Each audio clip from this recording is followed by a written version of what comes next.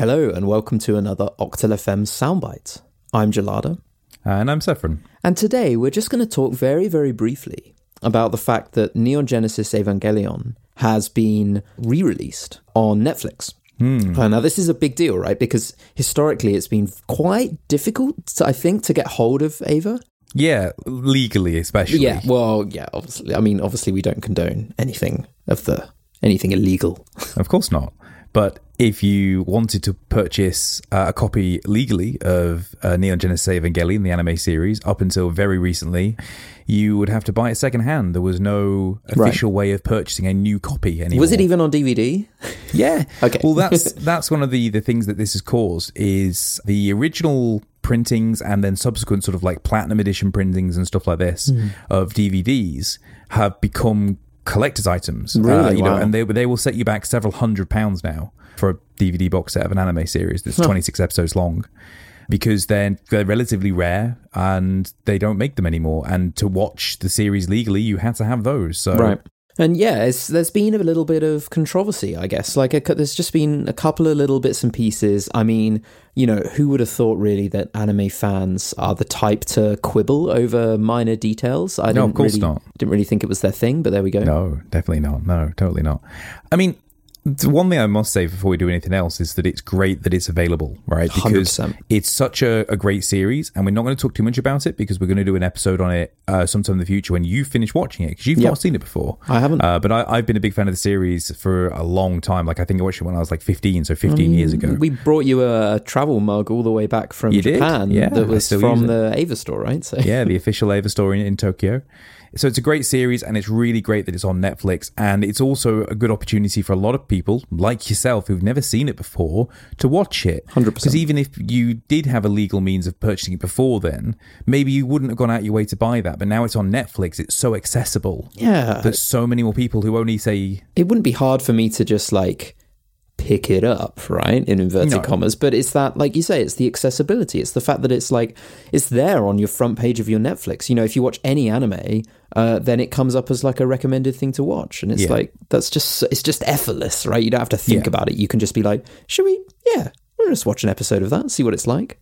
Which is 100% why Netflix have shelled out the money to get the rights to finally air it legally in the West, or rather just the rest of the world. I'm not sure what the whole kind of world is in terms of rights, but definitely in like Europe and North America, it wasn't possible to get hold of it since like mid 2000s, right? You know, so this is the reason why Netflix spent, I imagine, quite a lot of money to get the rights to be able to do that now. But what came with that, and this is sort of what we were going to talk about today, of like slight controversy, is Netflix decided to redub the show. So originally the show was licensed and dubbed by a company called ADV Films, which are now defunct. They don't exist really anymore.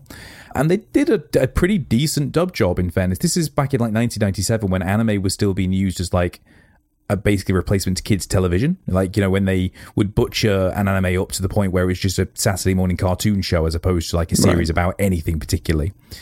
Whereas with Ava, they kind of kept a pretty open mind about it, and they kept pretty faithful to the original source material. A couple of questionable choices here and there, but for the most part, it was pretty good.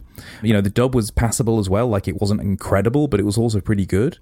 So it was kind of odd that Netflix decided that they wanted to redub it, and they wouldn't either pay for or use, for whatever reason, the original ADV dub. And that obviously worried people to some extent, but also it was quite exciting because maybe we'll get a more faithful translation. We maybe get like higher quality voice work, high quality audio as well, because, like, you know, we're 20 years on from that dub, 22 years on from that dub, and sound quality's improved a lot in the same time period, you know. So yeah, great things.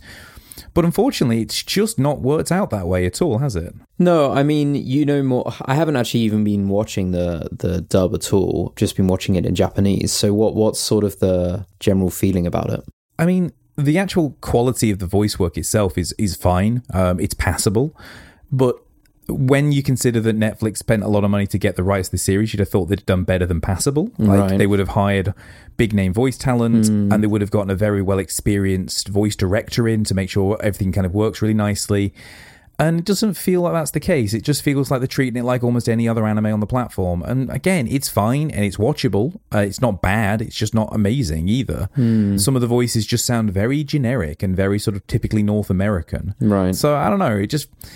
The ADV dub version from 1997 had a bit more character to it almost. It felt like, even if in some areas it was a bit dodgy, it still had more interesting character to it. Yeah, and there's been a few other things as well, right? Like, I mean, there's been some stuff around the fact that the outro music is missing. It used to be various covers of Fly Me to the Moon, which they've not managed to get. They say that it's down to the money, which is a weird one. I kind of think that, you know, maybe there's a little bit more to it, and it's just about the logistics of getting a license for such a crazy, you know, that's such a huge song.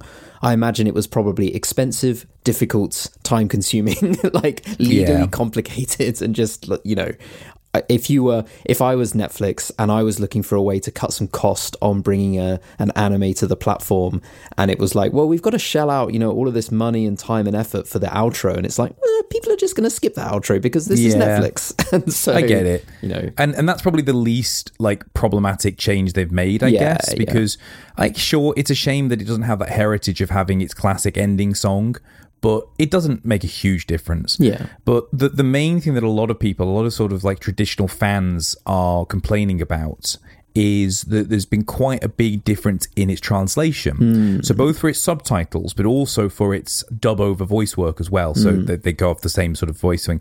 So the subtitles are the same as what the English voice actors are saying for the Japanese version. Oh, interesting. And in some places, it's just a bit of a... Again, it's just an average job in some places. Like, they've translated things just a bit weirdly, maybe a little bit too literally in some instances. I saw some spelling mistakes as well in the subtitles. Really? Yeah.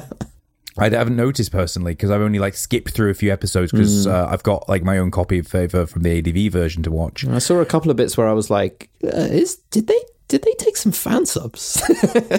I think fan subs would have probably been better, quite honestly.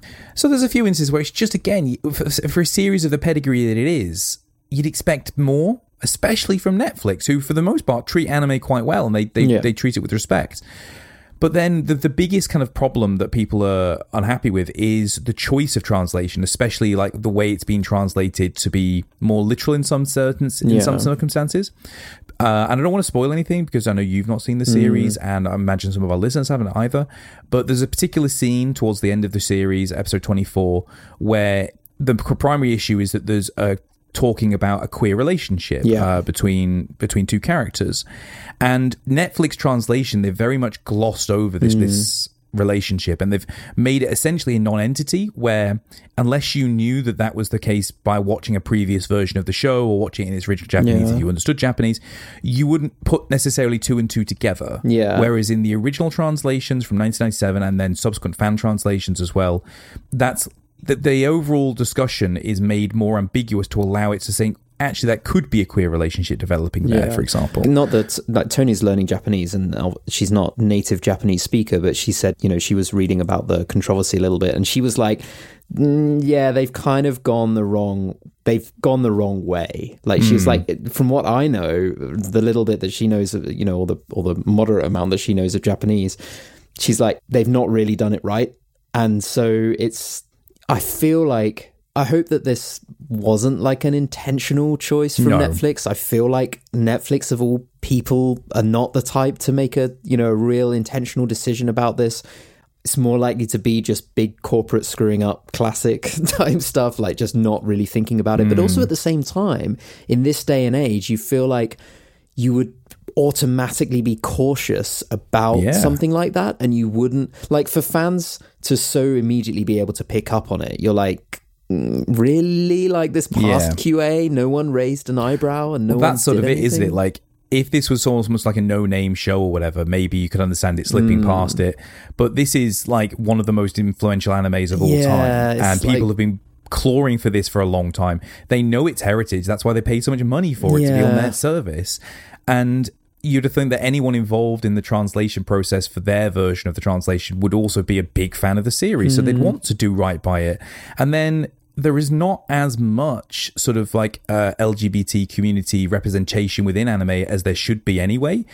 Just whatever, there isn't. That's another topic of discussion entirely. But you think that where it is there, you'd want to promote it. Yeah. And they haven't, and it's been left to the sidelines. And I don't want to use the word like whitewashing, but I mean, again, I don't think it's intentional, but you'd think that they'd have not allowed it to not have happened, if that makes sense. It's kind of, you just kind of like, there seems to be there's no plausible kind of deniability reason for it. It's like you either really messed up just by mistake, or it was a conscious decision. And it's like neither of those make me feel particularly comfortable. No. So that, in combination with the other things we've talked about as well, for example, like a lot of people really wanted the original voice actors back, even if they re-recorded their lines, because a lot of people grew up with those voice actors as those characters, and a lot of those voice actors are still very active as well. Like some of them have been actively tweeting on Twitter all about the controversy and everything about what their thoughts are as well.